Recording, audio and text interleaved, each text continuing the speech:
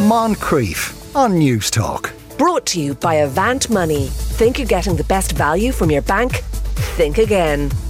Becoming a new mother can bring up a lot of conflicting emotions. On one hand, you're obviously filled with gratitude and joy and, of course, love for your newborn baby. But motherhood can also bring with it a lot of feelings of guilt, despair, and an emotion that not many people feel comfortable talking about. Loneliness. But someone who is talking about it is the author of a new book, Hide and Seek, Andrea Mara. Andrea joins me in studio. Welcome to the show, Andrea. Thanks, Stephanie. How are you getting on? Good, hot like everybody, but good. It's cool enough in here though, isn't it? It's lovely in here. Yeah, I'm happy to stay in here. So tell me about your experience after you had your first baby. Did the loneliness hit you straight after the birth, or? As soon as my husband went back to work, I think he was off for a week. I think paternity leave is 2 weeks now, but this was 14 years ago. This is 2007. Yeah.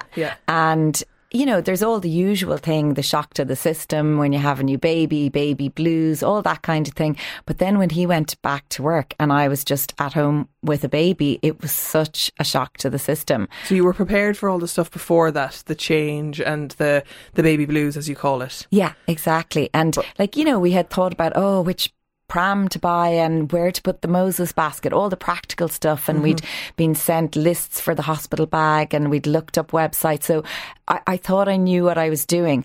But it was such a jump from being at work 5 days a week in a busy open plan office where I was chatting to people all day long to being, I wasn't on my own at home, but the other person in the house was a newborn baby who just either slept or fed or cried. And I loved her to bits, but I was terrified that I was going to get something wrong, mess up somehow, break her somehow. And I had nobody to talk to all day, every day. So yeah, found it really, really lonely.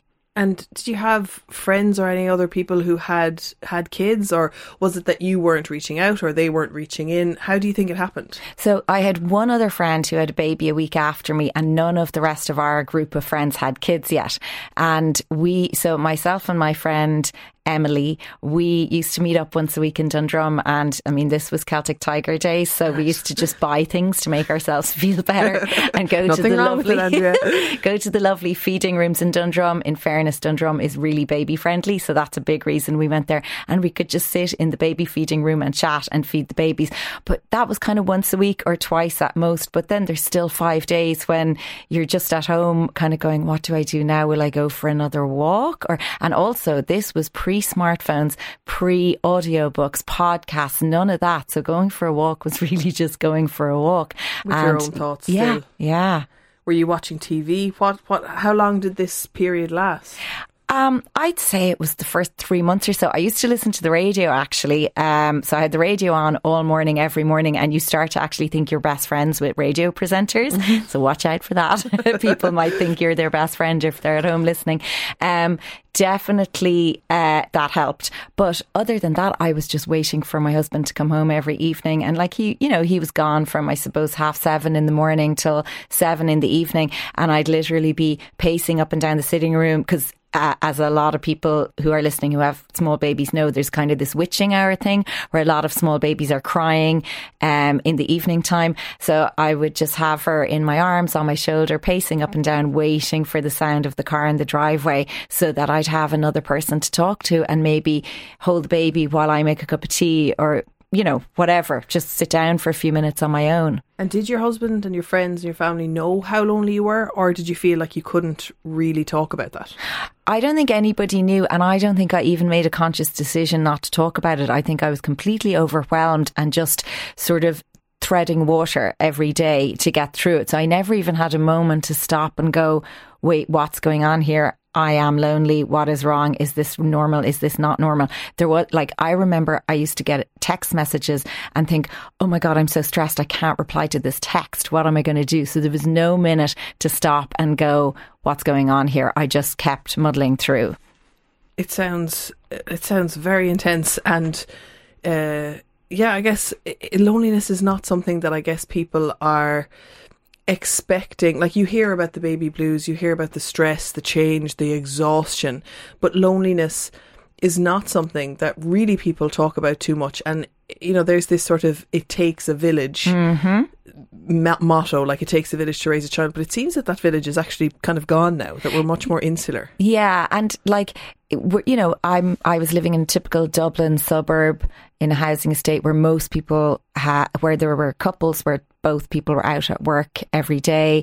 So there was nobody around, and all my family, my sisters were all at work every day. My dad was at work every day.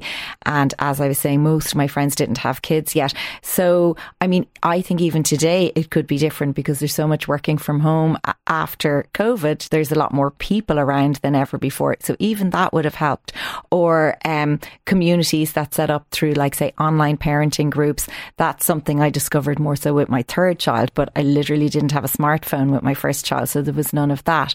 But I think, yeah, you're right. Like those days where people grew up living next door to their parents and their sister-in-law and their brother-in-law, they are not as common as they used to be. So we don't really have that village as much as we used to. It definitely gets easier if you've more than one child, you know, because more and more people of your friends maybe have had kids too and are at home on maternity leave, and you figure out what you're doing. And like, I don't mean any of this to sound like scaremongering, or, you know, I hope there aren't people who are listening who are expecting a first baby going, oh dear God, this is going to be horrific. It's more to be hopefully helpful to say, do you know what, actually, if you feel lonely, you're not doing anything wrong. It's normal enough. Some people do feel like this. And in your subsequent children, and now that, you know, times have moved on from 2007, if there are people, you know, at home with a baby right now listening to the radio for their from partnership, what would you say, like, what were the things that you wish you would have known, or that you wish you would have done? I wish I had known how many baby and mom activities there are out there. And I don't know if they didn't exist in 2007, or I just didn't know, or the internet wasn't as available to check these things out. But with my third child, I did like a mom and baby boot camp up in a local park, which I really loved. So like the babies were all in their prams and buggies, and the moms were doing like not very challenging boot camp type exercise. I did a mom and baby massage class, which again was really an excuse for tea and cake.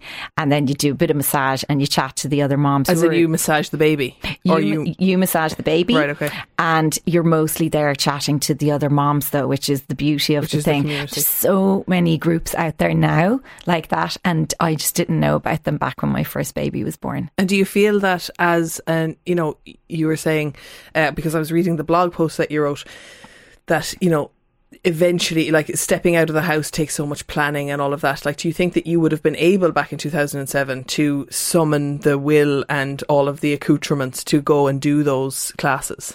I think in the very early days, no, because I was up, you know, 6 times a night feeding the baby. So getting out of bed in the morning just wouldn't have been doable anyway. But I think if I had known these things are out there, so make a plan that maybe in 4 weeks' time I'm going to sign up for something. But it just didn't. I could just see the 6 months of maternity leave ahead where I was at home on my own with nobody to talk to. So I suppose a bit of a mix, and everyone is different as well. Like some people are really happy just to kind of bed down at home with their newborn and relax, lie on the couch, feed the baby, don't worry about housework or seeing people, switch on the radio, put on TV, put on a podcast, whatever.